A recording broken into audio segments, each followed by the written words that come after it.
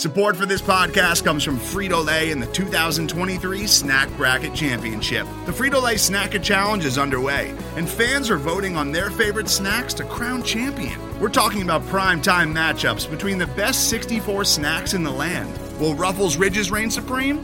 Can Doritos defend their dynasty? Or will Smart Food use their smarts for a surprise upset? Only you can decide.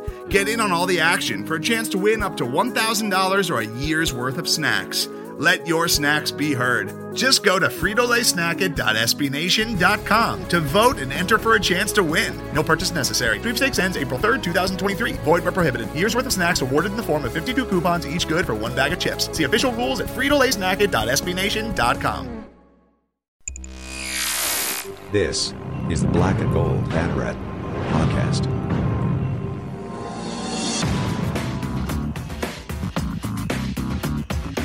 Now, here are your hosts, Jeff Sharon and Eric Lopez.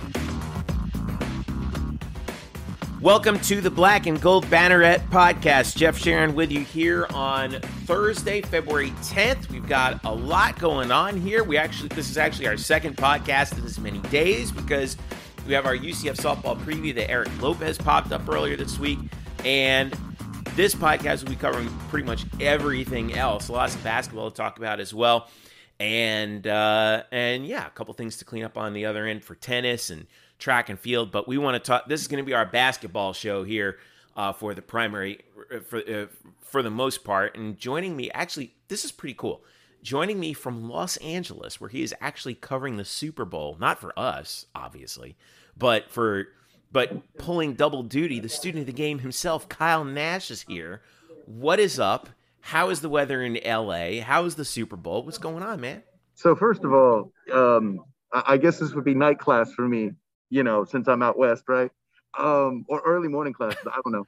But, yeah, it's not. Yeah, we're recording this at like noon Eastern, but it's 9 o'clock in the morning out where you are. That's right. And listen, this is the time I have time before availabilities and stuff. And I'll tell you, the weather here is just the same as it is at home.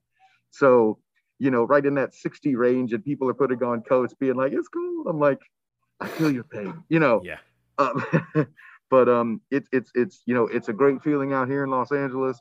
I'm staying pretty close to the LA Convention Center where Media Row is. Been doing a lot of stuff with Radio Row and things here. I'll mention a 3-point conversion because they were kind enough to get me into the Super Bowl, but did get to shake hands with your buddy Warren Moon there, Jeff. So I thought you would dig that. My dude, Warren Moon, one of my heroes growing up. Love the old Oilers and the run and shoot. We're so far ahead of their time, man. Gosh, that's awesome. All right, I'm going to ask you to switch gears abruptly to basketball here, since I know you're busy. But there's first of all, it's been a good week so far for basketball. And I want to start with the women because they were the ones who most recently played last night against Houston. We're down 5 at the break to the Cougars, but then came back in the third. In that fourth quarter, that defense really took over. UCF got the W, 54-44. This is at Houston, and that Houston team is tough. Ronald Huey, former UCF assistant, the head coach there. I know I keep waxing poetic about him out here, but Ronald has that team well coached. But this game was about diamond battles. Scoreless in the first half. In the second half, goes off. All right, 19 points. 19 of UCF's 35 points in the second half. I don't know what else you can possibly say about Diamond Battles that hasn't been said, but this was really her masterpiece. And it led UCF on a 35-20 second half. Her final line, 19 points, 7 rebounds, 3 assists. She had 10 turnovers in the game of UCF. UCF turned the ball over 28 times compared to Houston's 19. So, and still won the game by 10, which tells me that, they kind of made it close themselves rather than Houston making it close. But, they followed up that 1 of 11 second quarter by shooting 11 of 17 in the second half. So, you not always, this, from everything that you've done. great teams aren't always great. They're just great when they have to be. And this team kind of figured out, like, real quick, like, hey, we got to figure this thing out. And they figured it out. They found a way. I mean, figuring it out is kind of what they've been doing all season, right? Wasn't it just last podcast where Elo was lamenting, why can't we start off faster, right? Now. Yeah, I'm like, who cares? Let's finish faster, and then you're fine, Exactly. And getting the dub, of course, is always the goal. But, listen, it's not like they had an awful start in the first quarter. They're up 5 after that. It's that 4-point second quarter I find very interesting. And, Jeff, you mentioned, Diamond doing what she did in the second half.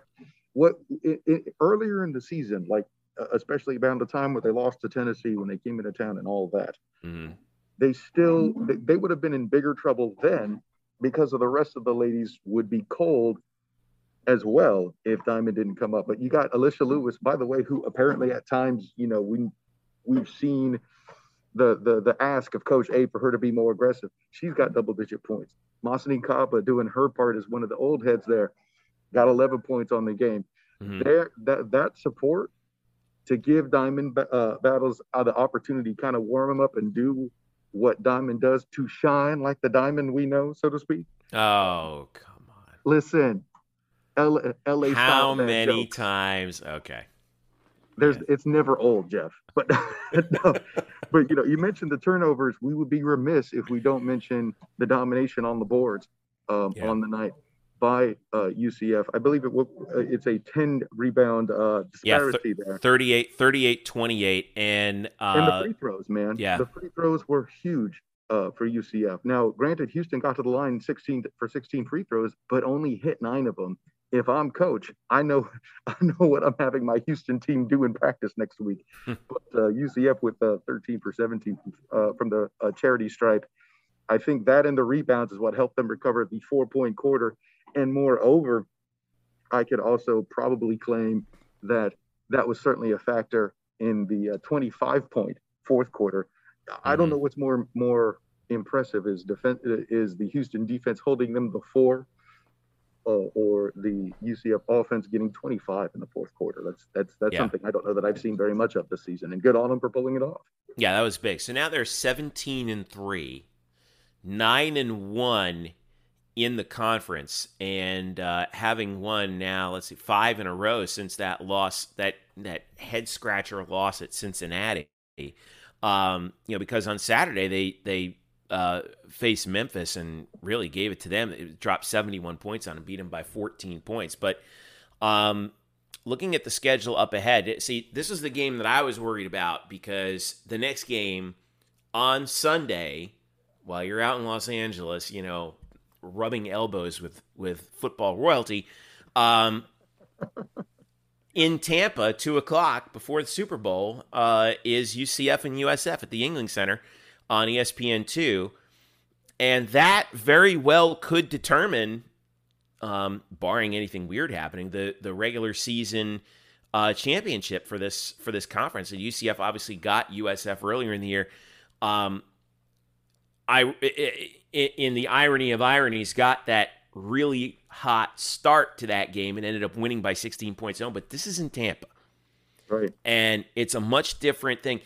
UCF has won only once there. And it was, I think, 4 years ago when, when it was kind of Coach Abe's serving notice victory at USF.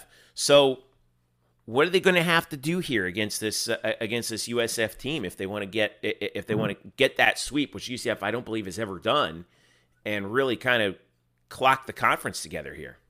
Man, I'll tell you, I had mentioned how I had asked Coach Abe after that Memphis game on how big this week of basketball would be for the ladies, and because these 3 games that we're talking about, or I shouldn't say 3 games, 3 teams we're talking about.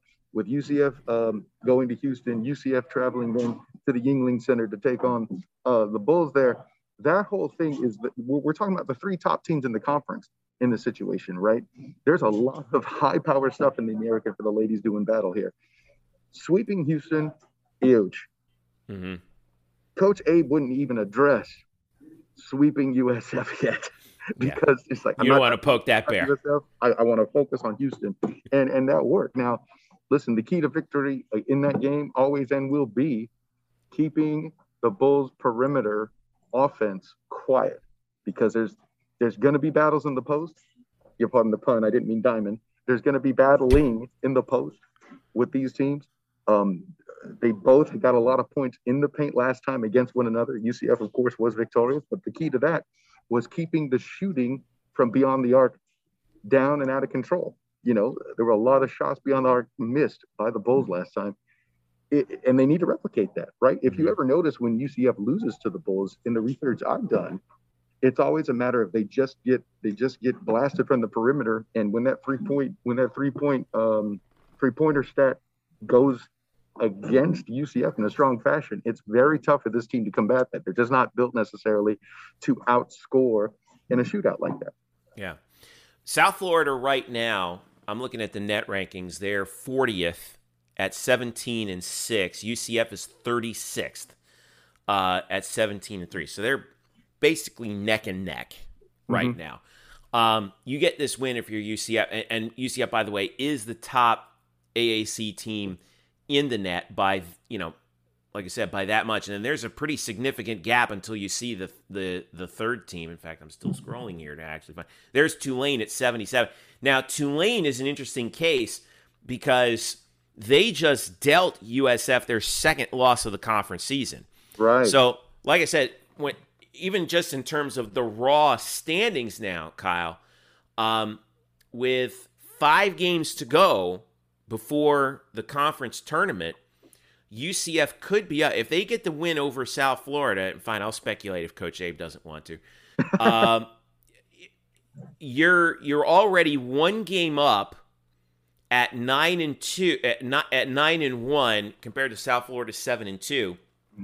UCF gets that added game in hand against South Florida and hands them a third conference loss.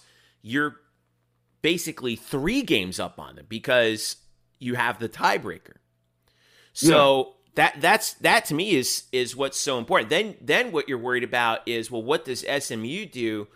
They're at 5-2. They've had some games scotched due to COVID, and UCF doesn't even play them again the rest of the year. The only game that they had scheduled against them was postponed, set for January 19th, and I don't think they're going to make that up. Right. So, because we haven't heard hide nor hair about that since then. So, this right now could very well clinch this whole thing clinch the regular season tournament for UCF, because after that South Florida game, 3 of the last 4 are at home. Yeah, I mean, and that's why I mentioned the point of Houston first. The next best horse in the race, so to speak, is now officially swept. That's done, right? And to your point, if they can finish the job on Super Bowl Sunday, and Drew Glukov, who will be there covering the game, doesn't continue his streak of being a bad luck charm for UCF basketball teams in the Yuengling Center. I may just tell him to stay home. I don't know. That has been hinted. Watch the game on TV. It's on ESPN too. Yeah, Megan had said maybe we should do that. But I don't blame. Listen, Megan, if you're listening, I am taking that under consideration heavily. Believe me. So personally, because Drew is such a good friend of mine, I want to give him a chance to redeem himself. And in the event he doesn't, well, then I get to make fun of him some more. So there you go. Yeah, and if he doesn't, you can make fun of him. I'll just ban him. I'll prevent him from covering games in Tampa forever. Regardless, I won't even allow him to go to the rowing championships. Goodness. Let's see. So that's the situation. February 13th, day before Valentine's Day, 2 p.m., UCF at South Florida at the Yuengling Center. That game will be televised on ESPN2. And then the next game for UCF women's basketball is a home game Wednesday, 6 p.m. against Wichita State. They have 1 remaining road game on it at Temple, February 19th. That's next Saturday. Oh, God, that place is a house of horrors for UCF. The Temple, I don't know what it is about playing in that place, but UCF has the hardest time playing at Temple. I out of sheer curiosity, I just want to look at. Okay, UCF is 1-5 women's basketball, 1-5 all time at McGonigal Hall. Last time they beat Temple in Philly was 2018. So, and that was by 7. So, I mean, and that's the only time they've done it, going back to 2014. So, I don't know what it is about that place. You mentioned McGonagall Hall. You need some of that Harry Potter magic to help win the day out there. Get it up there. They lost by 3 the last time in last year. They lost by 2 in 2020. So, I mean, what are you going to do? All right, so that flips us over to the men's team, who, you know, Eric Lopez's thing is always like, this is who they are. And well, you got to bring in the good transition point of, speaking of winning in places where we haven't won in a while. Well, here's the thing about that is, like, UCF men's basketball had never beaten Wichita State anywhere. Right. Orlando, Wichita, Dallas, Connecticut, the Moon, anywhere since ever. And they finally get the win over Wichita State, 71-66 on Tuesday night to go to 14-8, 6-6 in the American. This one was the story. To me, the story of this one, Kyle, was the outside shooting.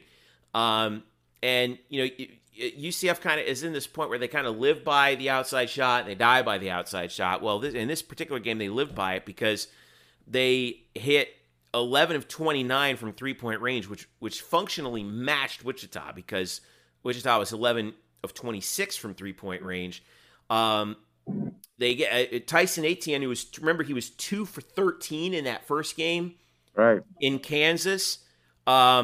Made up for that, 26.7 rebounds. He was fantastic in that game, hit 5 threes. But the key for UCF was, again, 4 guys in double figures. So you had Mahan at 19 and 9. Great game for him. 6 of 10 from the floor.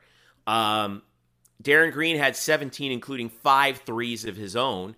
Mbaka Jong had 11 and 9 boards. And Darius Perry chipped in with 10 points of his own and 3 assists, and he crossed the 1,000-point career threshold. He scored over 500 points for UCF. Obviously, his stats from Louisville carry over. He's not a member of the UCF 1,000-point club, but he is a 1,000-point career college basketball scorer, so congratulations to him. And I thought one of the interesting things was that, you know, UCF was able to do this with as short a rotation, Kyle, as I have seen them put out there yet. Only 9 guys out there or saw time.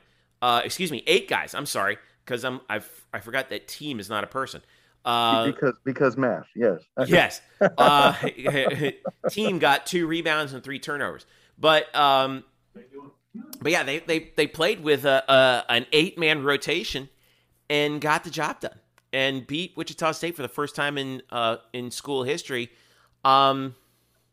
Is this what you think we're going to see? Like, is Johnny Dawkins kind of settling in here? Because, you know, I'm looking into what his rotation is, because I'm looking at, like, Isaiah Adams did not play in this game. And you know, I hate to be this guy, but I don't necessarily think that's a bad idea at this point.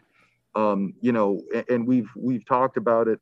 I've speculated with our own stat boy Drew off air. You know, maybe we see a situation where Darius Squared is your backcourt more often, and then Mahan and Darren Green rotate that 3 spot.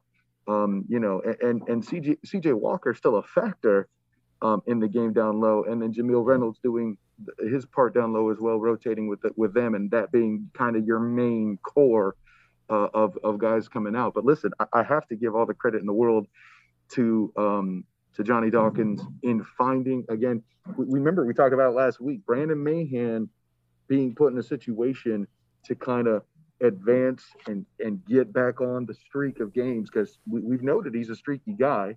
And when he had the big game against Michigan a few weeks back, right, playing some of the other, air quotes, weaker out-of-conference teams, built a little momentum to have the huge game he did against Michigan.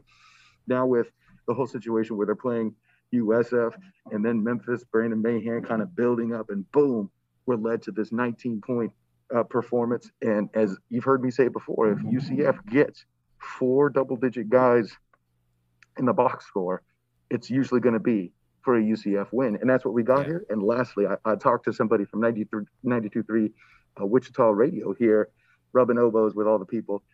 He put it best when his opinion was the best thing Wichita State does is shoot free throws. They did not get 40 times to the line in this game, only 12. Yeah. You got to put that into it, Jeff. Yeah, I remember Ricky Council had in that first game off the bench had 31, but he shot something like 20 free throws in that. I think it was like 16 to 20 from the line or something like that. Right. Yeah, it was amazing. One guy shooting 20 free throws. Okay, so here's where we have to talk about like what's the goal now, right? I think an at-large bid, kiss that goodbye for now. All right, but what can UCF really control right now with however many games to go? I'm pulling up the schedule right now. I think it's 7 games left in the 6 games left in the regular season. 3 home, 3 away. One of these games is at Houston. They're also at Tulane, at Tulsa. Home games against ECU, Cincy, and Tulsa before the American tournament. All right, so here's the story. UCF right now, 14-8, 6-6 in the league. That puts them in 7th place. Tied in the loss column with Wichita. Wichita is 3-6. Obviously, Houston. The standings go: Houston, SMU, Memphis, Cincinnati, Temple, Tulane, UCF. All right. Right. And by the way, this is a UCF team that is 10-3 at home, 4-5 on the road. And remember, I was talking earlier, like this is who they are. What they are is a really good home team, and they struggle on the road. And that's there's a lot of teams in the country that are like that. Yeah. But well, even the football team was like that too. Yeah, right? Yeah, right. I mean, undefeated at home this past year. But here's the story: the American Athletic Conference basketball tournament, the top 5 teams get a bye from the first round. Okay, so I think that the trick is if you want to be able to play yourself in, you have to try and get to that 5 spot. All right. So now we mentioned the 6 teams ahead of them: Tulane, Temple, Cincy, Memphis, SMU, Houston. They have 2 games against Tulsa, which are eminently winnable because Tulsa is bad, 1-10 in the conference. Okay. Yeah, I mean, they've had some COVID issues, right? So. Yes, they have. Of course, playing at Tulsa, you never freaking know with that. Let's see. All right, we mentioned Cincinnati. 1 game left against Cincinnati, who's 6-4, 16-7, and that game's at home. You got ECU, eminently winnable, 3-8 in the conference. All right. At Houston. Ugh. All right, let's put that one aside for now. You got the game at Tulane.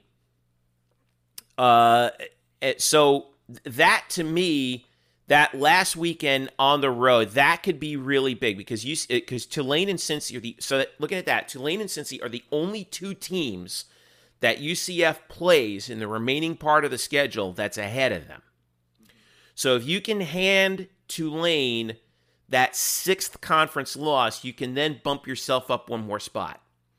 If you get the game against Cincinnati, you hand them a 5th loss, and I'm looking at their schedule real quick right now to see what they have left.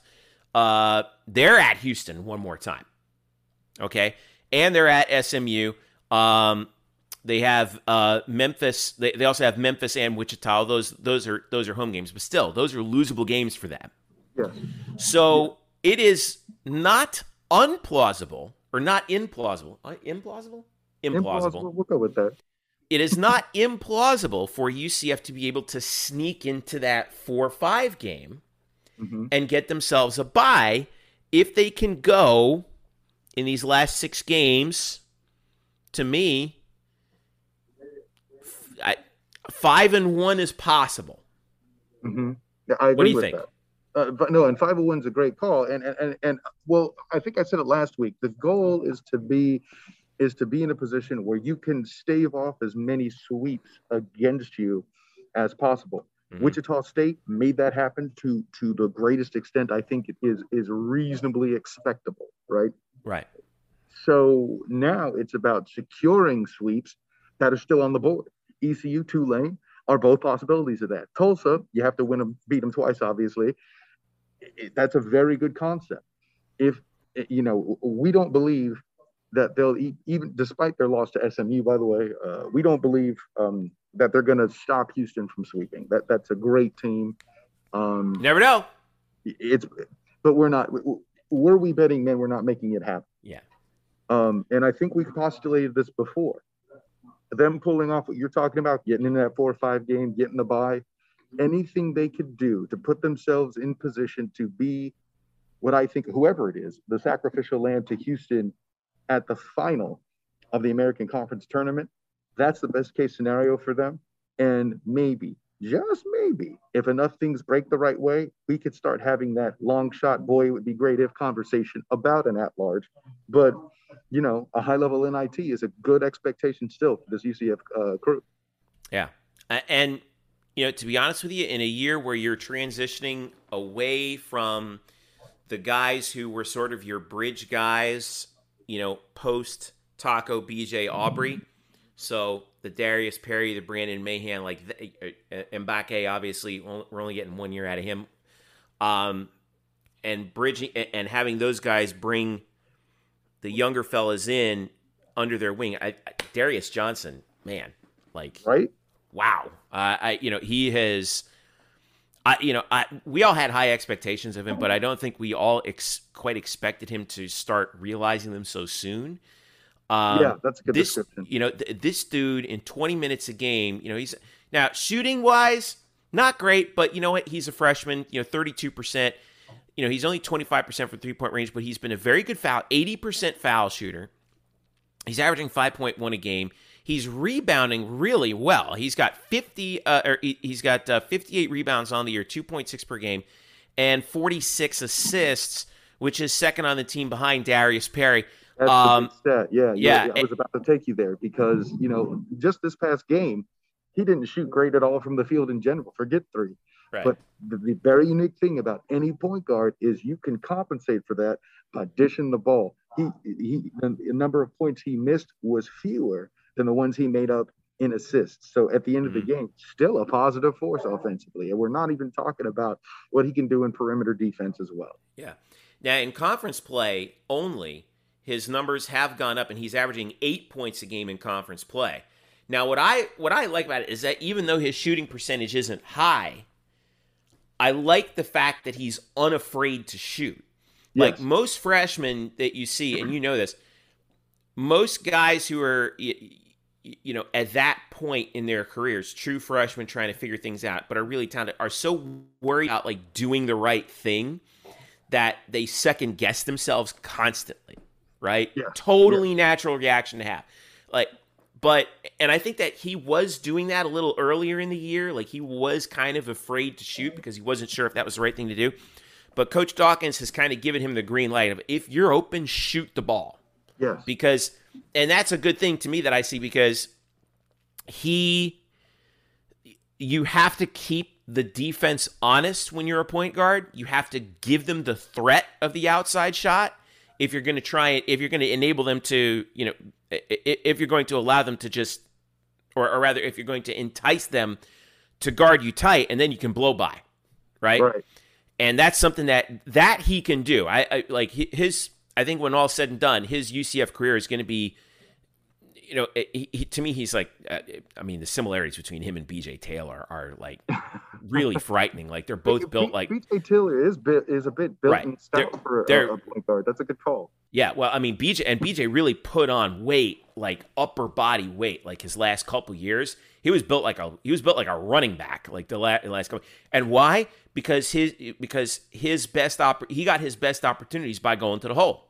Mm-hmm. And I think Darius has, you know, his lower body is really strong, and we see that in his defense. He's been so good at that. I think that, and also, I'm not saying his upper body isn't strong, but like once he gets like a really good, you on that. Yeah, he's a pretty thick dude. He's built really strong. Once he gets like another year of like a college weight program underneath his belt, oh my god, like that guy, like we're gonna have to keep Gus away from him. You know, listen, 2-sport athlete, baby. Because if I was Gus, I'd be like, you know, we could use somebody with that kind of physical presence. I like running backs, and I like people who can run the football, and I think he could run the football. Yeah, that's like, you know, if I'm Johnny, I'm like, keep him away from, you know, you stay over there. But I'm working on my Johnny impression. I'll get you one later in the season. But I'm really encouraged by that. I just, you know, it's Yeah, there are some. We saw Jameel Reynolds get a little bit more playing time, and I think Johnny's kind of selling in with a sort of three-headed monster between him, Mbake, and CJ. You know, he will play two of those three at any particular time, which I think is good. Very similar to what Coach Abe does, by the way. Oh, With absolutely. Destiny Thomas and Masni Kaba and Brittany. So I think he's like kind of taking a page from Coach Abe on that. Oh, sure. What a luxury to be able to do that. Listen, not that Jameel Reynolds plays a lot of minutes, but when he's on the floor, I've basically more often than not, I've seen him make some sort of a difference-making play, whether it's drawing a technical, like he did in against Michigan, you know, and I think that was really the moment where that team was mentally anguished. Like that put the final mental nail in the coffin for them. They started to believe they were in real trouble when Jameel made that happen. It's not on the stat sheet, but that was a real big psychological piece. And that's the little plays like that he does, taking the offensive foul. He got one of the blocks in the Wichita State game where Mbake and Walker rarely went without any.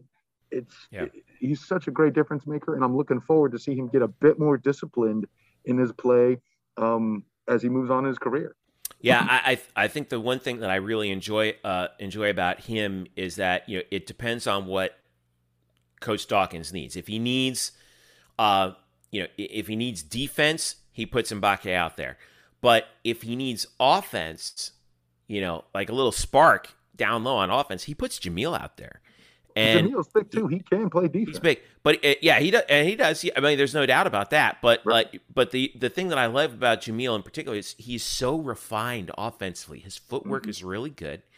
And here's the other thing I like about it, especially when we talk about big men. You know, big men traditionally aren't very good foul shooters. Jameel's a 76% foul shooter, 16 to 21 on the year. So he gets to the line. He shoots 47% from the field.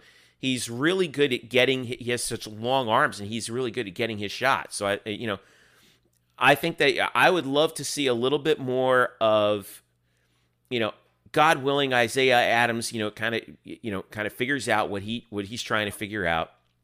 But I would love to see, just out of curiosity, like what would a lineup with Darius Johnson, Ty Freeman, Isaiah Adams, Jameel Reynolds, and CJ Walker look like? Like those younger guys. That's a pretty talented little core for the next few years going forward, right? I mean, yeah, listen, in the front court, that's a good place to start with Walker and Reynolds working together. We've already seen it look good, and it's a great thing all the way around. Yeah. All right. So that'll do it for the men's team, at least as for right now. Their next game coming up, like we said, Tulsa, Valentine's Day. That's a makeup game, by the way. That'll be on ESPN Plus at 7 p.m. on Monday, Valentine's Day. All the restaurants are going to be swamped, so just come to the game, okay? Tell the significant other that, like, the reservation's done. Let's go to the game, hang out together there, and then we'll go out on, like, Wednesday or Friday or something, right? I mean, you can always take off on Monday and make it a lunch. And then go to the game. You know. It's funny. Like I told my wife, because like that game got scheduled later on, and I told her, I was like, babe, they scheduled a game for Valentine's Day. She's like, go. Like we're not gonna be able to get into any restaurants anyway, and it's gonna be freaking packed, and I don't want to deal with it. That's beautiful. I'm like, God, am I lucky? Did I freaking hit the jackpot with that woman? Unbelievable. Hey, listen. You want to talk about hitting the jackpot? I'm gonna be in LA for my anniversary and on a plane back for Valentine's Day. Okay. Oh, wow. So there you go. Wow, man. Okay. All right. Okay. I can't. Yeah. All right. Oh, it's not a competition. I'm just saying it's not, we're both lucky. We're both very lucky. We're both very lucky. ESPN Plus Sunday. And then obviously the game at Houston Thursday at the Fertitta Center. TV is to be determined for that game, which is kind of surprising. I think they're, but I see like a double start time, 9 and 10 p.m. So I think they're just waiting and seeing on that one. But anyway, but we will be following that game or both of those games as they come through. All right. So you're last but not least, LA Super Bowl. What's your plan? If we follow the SOTG on Twitter, you're going to be sharing you rubbing elbows with which football royalty over the next few days? Well, actually, over the past today and yesterday's stuff, you'll see the likes of D'Angelo Hall, Maurice Jones-Drew, James Jones, and of course, coach Steve Mariucci. Mooch. All passing through the timeline there. So look out for those, of course, on the SOTG and on Instagram as well at the SOTG, or on Facebook as the Student of the Game. So, some of that elbow. I'm not sure. You never know around here because they're just walking around. It's one of those things. Hey, there's Boomer Esiason. Come on over. Yeah, the 3-point got in with Tyler Lockett. I'm like, oh, I can't believe I missed that. But then I saw what time it was. It was like, oh, I was talking to Mojo, so it worked out. Listen, any Giants guys come in, you gotta keep me informed here. Okay? I will send you the picture directly. Listen, a past or present. Yeah. Oh, obviously. You're one of those misguided souls that follows the Giants like that. Hey, listen, a Niner fan.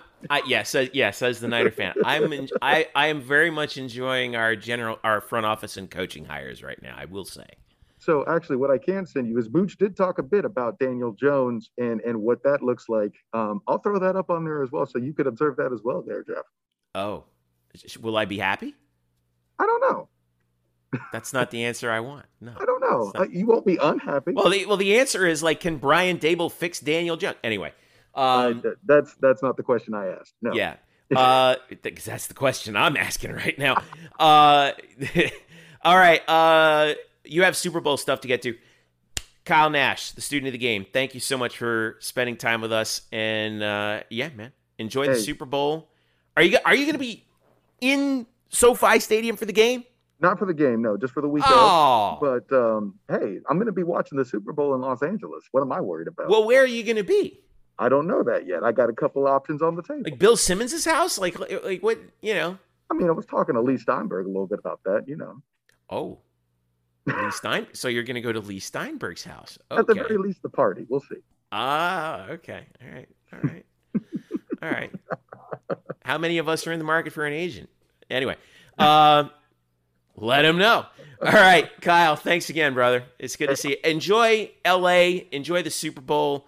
What a blast! I've never covered the Super Bowl. You've covered how many now? Well, this is my first Super Bowl. So. Oh, this is your first? I thought you'd done there before. I was at the Fiesta Bowl, not the Super Bowl, but ironically enough, in Arizona next year. So hey, I could make a return. Stranger things have happened. Dude, enjoy the Super Bowl, man. Let me know what you got to tell me what's like. I hope that they're at least somebody gets you into that stadium, because I want to see, like it should be fun. It should be a fun time. I think it'll be a good game. I do too, and listen, regardless of where I watch it, I think it'll be a pretty good matchup to watch. And okay? I can't let you out without. I know I keep doing this. I can't let you out of here without tell us like what's the feeling out there? Are people like Are people like Lopez being like, oh, the Rams are going to blow them out, or is Joey Burrow like, I don't know? See, that's the thing. Because the Burrow factor and the confidence of the Bengals squad is what it is. They're very tentatively favoring star-studded Rams. And it's not a bad play. The conversation I had with D'Angelo Hall was the piece that we talk about all the weapons that are on the Rams offense. The Rams defense similarly has a bunch of different pieces. And I think that's the part that's very interesting. Everyone who I've asked says that a defensive MVP is a very strong possibility in this game. Even wide receiver James Jones. I say that because this is an offensive mind, and his words were it's set up for Aaron Donald to be a defensive MVP, right?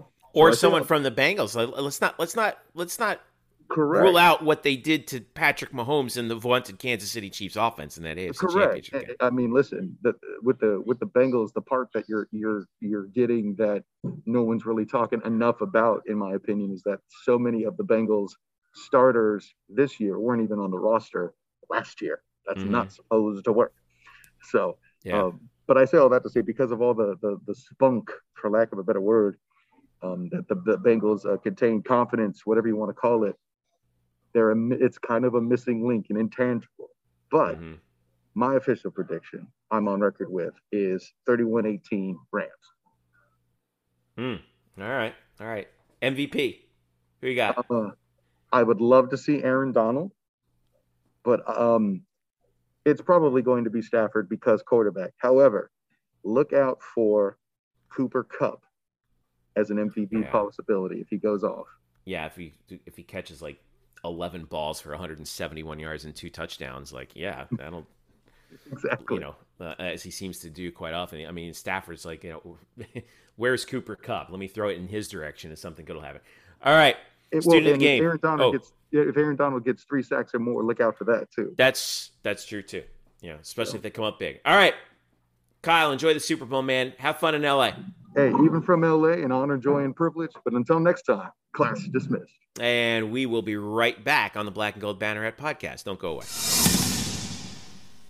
Today's episode is brought to you by Cars.com. With over 2 million vehicles and 50,000 more added every day, Cars.com will match you with the perfect car for you, your budget, your life, your style. And if you're ready to say goodbye to your current car, Cars.com will get you an instant offer to cash it in. Just start by entering your license plate and get matched with a local dealer who will write you the check.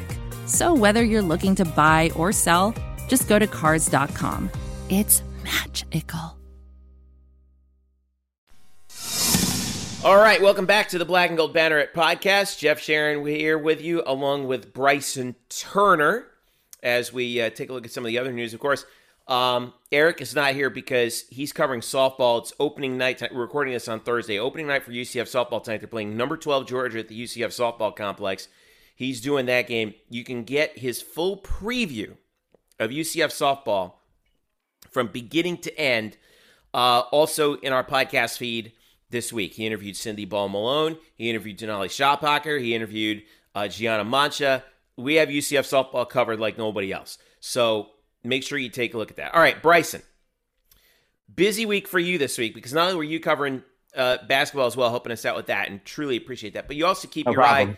I'm glad I was able to hold down the fort for Kyle. Yeah, well, he's in the sewer. Yeah, it was a good game too. It was a good game. We've got or in addition to basketball, we had plenty of tennis as the tennis season continues. Men's tennis right now 1-5. They lost on Sunday at NC State, and they're kind of struggling right now. Bryson, they haven't won they haven't won a single match within the dual match season since January 30th, since the Louisville match. They got swept by Stanford, swept by Wake, swept by Wake Forest. I know, swept by NC State. I know those are 3 ranked teams, but is everything all right over there?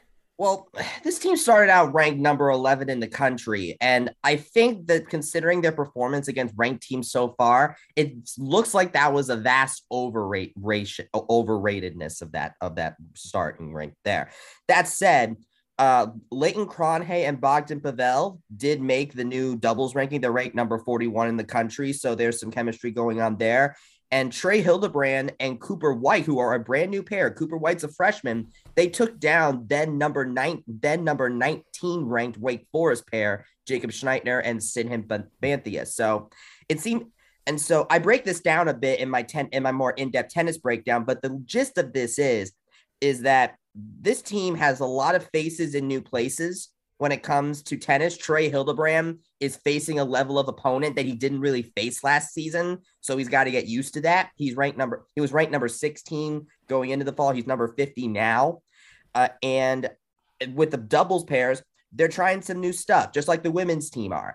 And with the court 3 pairing, which usually has Alan Rubio and Kento Yamada, who are the two seniors on the team, they haven't really had a good start. That means that with their experimentation with the top of the order, with Leighton Cronhay and Bogdan Pavel doing a new pairing, and Trey Hildebrand and Cooper White, and with that, and them trying to kind of find themselves, it means that it's going to be a coin toss. I mean, I think that the fact that Hildebrand and Cooper White beat a ranked team like they did shows promise there. The problem is that they just need to be able to, Cronhay, Pavel, and Hildebrand and White need to be able to get on point at the same time, unless Rubio and Yamada can improve. So I think this is just a team that we need some development time with. And the good news is that the core pieces like Hildebrand, Pavel, Cronhay, all that, they still have another year of eligibility to go. So I think this is kind of like football, where we kind of need to be a little more patient with them, and we'll see how it goes. Besides, Roddick's teams have known to have some slow starts. This is a bit of a slower start than past years, but we'll see what they do if they're able to as we go through the rest of the season, which still has some tough competition. So if anything, they're going to be improving their game and honing their craft against some of the top tennis teams in the country. Well, it doesn't get any easier this weekend. They're traveling to Florida State on Friday, and then they're going to number 14 Texas on Sunday. So that Florida State game, in my opinion, is the make or break, because I can understand maybe you losing to ranked teams because you're kind of finding yourself. But when you're losing to teams, like they beat Louisville, for example, who was unranked. So I think the standard is if they're not ranked, then you better beat them. Well, they after that Texas match, I think you're right about this weekend that this is kind of like, okay, where are they going to see themselves after that? Because after Texas, they have a 12-day break before they play at Ohio State and Columbus. So at the very least, you will have been through the first 6-8 matches, and now at least you hopefully you have enough data, right, to be able to figure out where you want to go from there. So we'll be keeping an eye on them. Women's tennis, on the other hand, they're 3-2 right now. They got a sweep over Georgia Southern after they had those back-to-back losses to Auburn and Virginia. Again, 2 ranked teams. Got the win against Georgia Southern at home last Sunday. They travel to LSU a week from Friday, February 18th. So they have a pretty tough stretch there where they go at LSU, at Miami, at FIU before they're back home February 25th against Oklahoma. So less concern in that neck of the woods, right? Yeah, I would say so. For one, they haven't lost one against the ranked team either, but I do think that the hardest parts of this women's team schedule comes a little bit later in the season. At the very least, they're in a more stable position doubles wise, because even with the new pairings that they've been using, for example, Noelle Saidanova, she went 4-0 in her singles and doubles matches this weekend, including 2 doubles matches with different doubles partners, with Nandini Sharma and Nandini Sharma and Nyjah Bay Christians. And Sophia Biole also got paired with a new doubles partner, and sophomore Lisa Leslie. Like we've talked about this back when we spoke to women's tennis head coach Brian Kanyeko, that this team is because of the late arrival of freshman Biole and Saidanova, that they were going to have to experiment a little bit with the doubles pairs to see what worked and what didn't. And the good news is that those experiments are working. This is a really good problem for Kanyeko to have, where it looks like that some success can be attained no matter who they pair up with, which is good to see. The concerns that I find are in the singles play, and maybe it's just a bit of a slow start, but Evgenia Levashova and Valeria Saleva got their first singles wins of the season over the weekend. Bit of a slow start for them. They both, all of them dropped in the singles rankings, along with Marie Mattel. Marie Mattel, off the top of my head, I cannot remember because it's all 3 of them, but they did drop from where they started in the beginning of the season. So it's a bit of a slow start, but they're still ranked number 18. There was no new ranking, so they're still ranked number 18 in the country. And I think that it's another one of those things where the sample size is a little small, and we still kind of need to give them some time to see where they kind of are right now. The good news is that Kanyeko talked about how they valued their doubles and doubles play, and it looks like their doubles play is going very well. And I think that that's certainly some good progress to see from this team. All right. How about women's golf right now? So they finished up their first. We talked about with Emily Marin before. They finished their first tournament of the spring at home. A little bit of weather problems that kind of got in the way over the weekend, but they finished up the UCF Challenge in 11th place. Probably not the ideal finish, but a couple of bright spots, or one particular bright spot was Pat Pitton, who finished tied for 4th in the individual. Wake Forest won the team competition, and Carolina Lopez Chikara of Wake was the individual medalist. She was the only golfer to shoot under 200 in the 3-round tournament. But Pitton, I think you were telling me, I remember earlier, she suffered an injury in the fall that was a little bit concerning, but she seems to have returned to form just fine. It seems so. She withdrew from the final fall tournament. I believe it was due to injury, if I remember incorrectly. And it looks like she's doing well. And I'm telling you what, when I looked at the individual women's golf rankings, I saw that Camille Benzet was the highest ranked UCF singles player. And no disrespect to her, I think she is a very good player. But when you look at the body of work from the fall and now this, I really think Tenrata Pitton is the golfer to watch on this team. She just shot 207. That's the fourth lowest 54-hole score in program history. And that's not even the only top 5 54-hole score Pitton has. She shot 200 back in the fall in the EV Odom Invitational, which is the lowest 54-hole score in program history. So Tenrata Pitton, I think, as far as an individual goes, is a really big bright spot for this team. And then I also want to be able to highlight Zoe Allo, who is a freshman, by the way. She ended up also shooting under par at 214. She's tied for 40th, but shooting under par is usually a good sign when it comes to a golfer's development, especially when it comes to being a freshman. So I'm very excited to see what Zoe Allo is capable of. Victoria Levi also made her Knights debut. She ended up playing as an individual, didn't really have a good weekend, but it's nice to see her make her debut and kind of begin her development.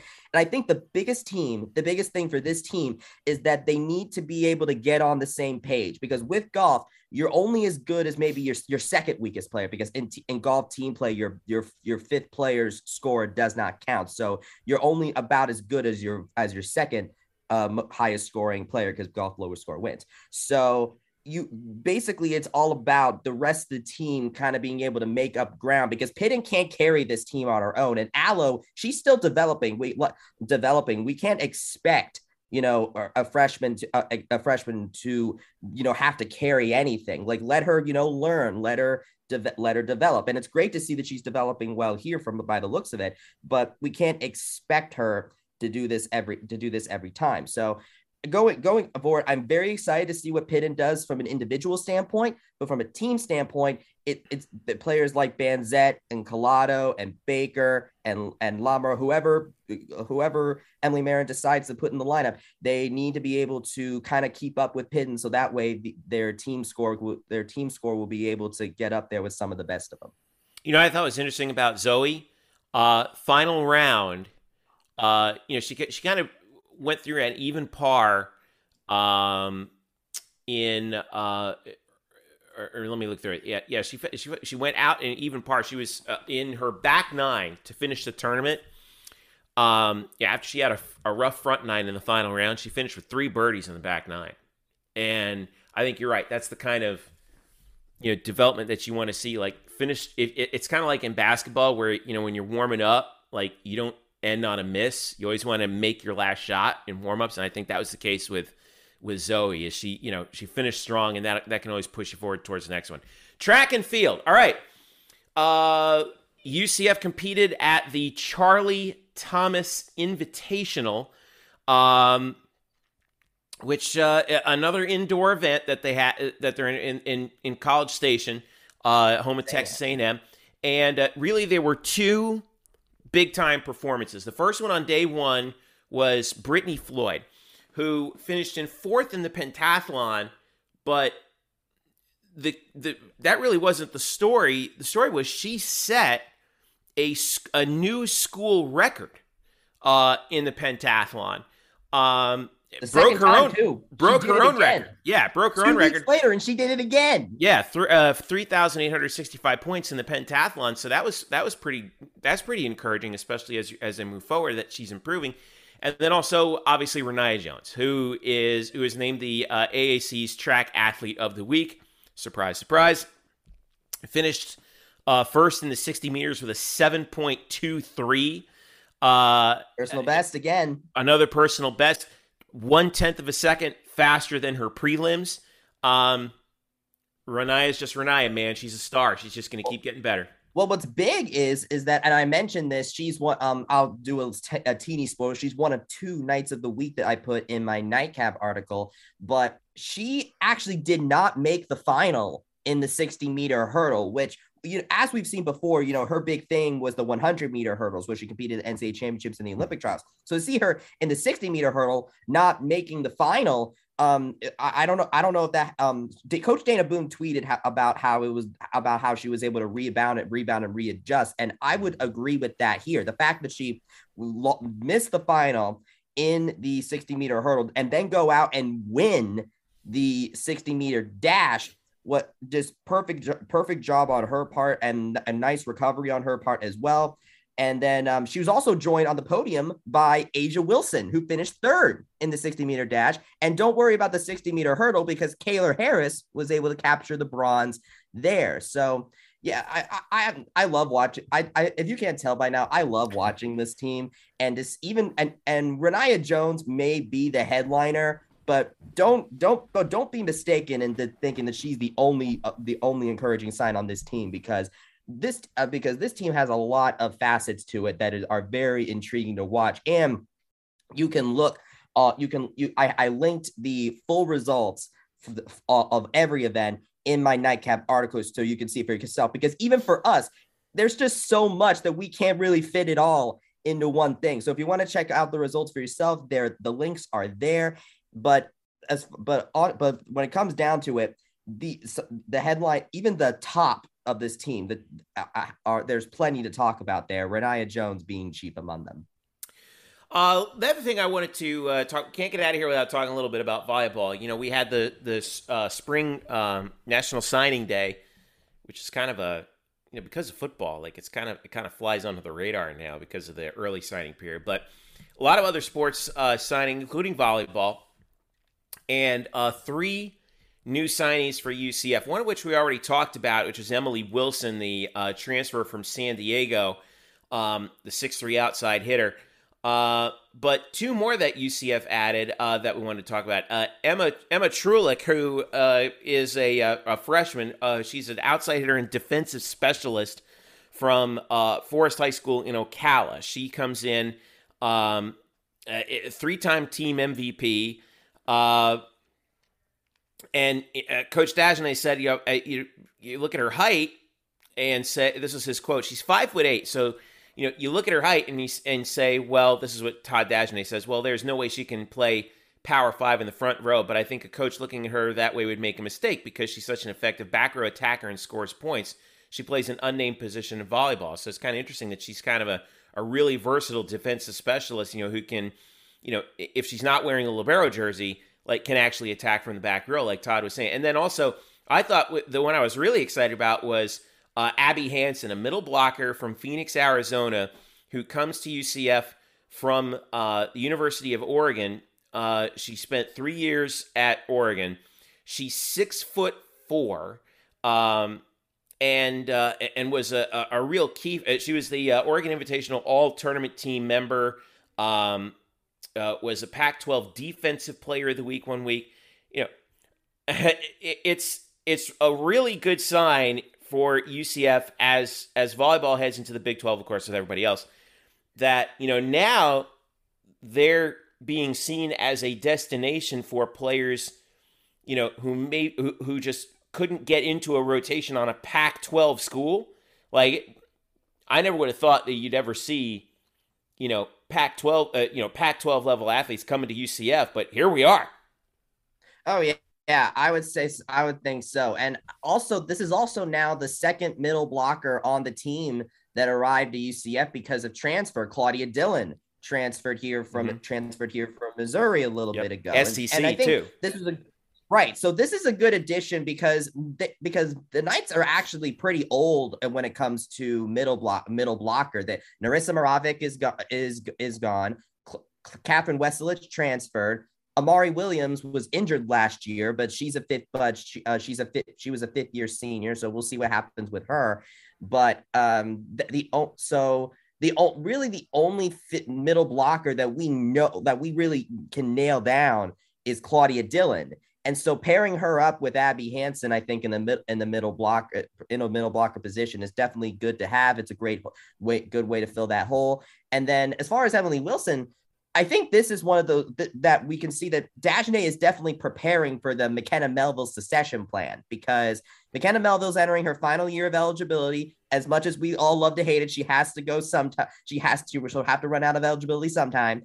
But the good news is that Dagenais has some people there. And if we know anything about Melville, she's a great mentor and coaching figure. And so whether it's Heidi Bondi, who's already here, or whether it's Emily Wilson who's coming in, I do think that the team is definitely knowledgeable of the fact that there's going to be life after McKenna when it comes to that position, and they're bringing Wilson in now will allow Melville to be able to kind of mentor her a little bit, so that way truly whoever is more worthy of starting, whether it is Wilson or Bondi, or they get switched in every now and again, both teams will both players will be the most prepared possible to do that. Boy, this is shaping up to be a really good. If you could imagine the 4-time defending conference champion UCF volleyball Knights improving, getting better. Well, we got to just remember, did. losing Narissa Moravec and Anne-Marie Watson is definitely no slouch, I would argue. So I think that I would argue it's more of a reloading, if anything. But that's still, some of the best champs, the best teams, they don't rebuild, they reload. And that's what UCF has done. You talk about how Abby Hansen's transferring here from the Pac-12, and I think that can kind of speak to the fact that, I remember talking to assistant head coach Jenny Maurer about it, and she talked about how when she was brought on with Coach Dagenais, she was talking about how they wanted to build a volleyball power here, and I think they're on their way. They are on their way to doing that. It would not surprise me. It would not surprise me if you saw this team compete in volleyball immediately in the Big 12 once it gets to that point. There's kind of this ongoing discussion, and thought about who's going to be the first UCF team to win a Big 12 championship. My money's on volleyball, especially if UCF enters that league. If there's no crossover between Texas and UCF, I think if Texas stays in the league the first year UCF's in there, Texas is going to be the obvious favorite. But nothing against UCF, it could have a very good year and just not, and Texas is just that good. But I would not be surprised. I would not be surprised in the least if UCF volleyball is the first UCF team to win a Big 12 title. I think that would be a solid thing. If there's no crossover between Texas and UCF, I also will be willing to keep an eye on track and field for some individual stuff, because Texas obviously is a great track and field program with people like Chanel Percent. And Houston too, don't forget too. They're coming in there too. That's going to be, Houston's going to be loaded in track and field when they get to the Big 12. Oh my God. All right. It was great to cover men's basketball, but men's basketball for a spell. But I'm telling you what, sometimes it's these Olympic sports that are where it's at sometimes. I know this is what I've been telling you all this time. It's that's where this is where you can find some really fun stuff. And now with softball starting up in the spring, baseball's coming around. You're going to have a baseball preview this week. Eric's got the softball preview up. This is going to be fun. We got a lot coming up over the next few weeks, next few days too. Of course, softball opener Thursday against Georgia. They also play Minnesota on Friday as well to start the season. Let's see. Just looking up through the schedule. Obviously we talked about men's tennis and whatnot. But this is going to be a busy weekend. Of course, Fresno State track and field. Yep. Track and field returning to Clemson. This is going to be, I believe, their final meet before the American Championship. So this is their last chance to really hone themselves before it's on with the American Indoor Championships. So looking forward to that. And then, of course, don't forget women's basketball at South Florida on Super Bowl Sunday at 2 p.m. Men's tennis at number 14 Texas, 1 p.m. on Sunday. Men's basketball against Tulsa at home, 7 p.m. on Valentine's Day. That's a makeup game, ESPN+. Bryson Turner. It's Bryson Turner on Twitter. Thanks for helping us out. Thanks, as always, for your hard work. And hang in there. I guess we'll see. What's the next event that you're going to be heading to?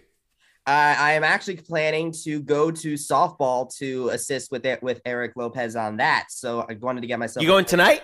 Yes, I am. All right. I'm planning on doing that. So I'll be there. Joining Eric. I'll follow while he's in the broadcast booth. I'll be following on Twitter. So it's Bryson Turner. It'll be up there. And it'll be fun. Georgia's a team that's kind of in the family. My uncle goes there, and my dad is a big Georgia fan. So excited to see a team that I've grown up with, and my current school that I attend face off there. So here's to their disappointment. They already won football. That's enough.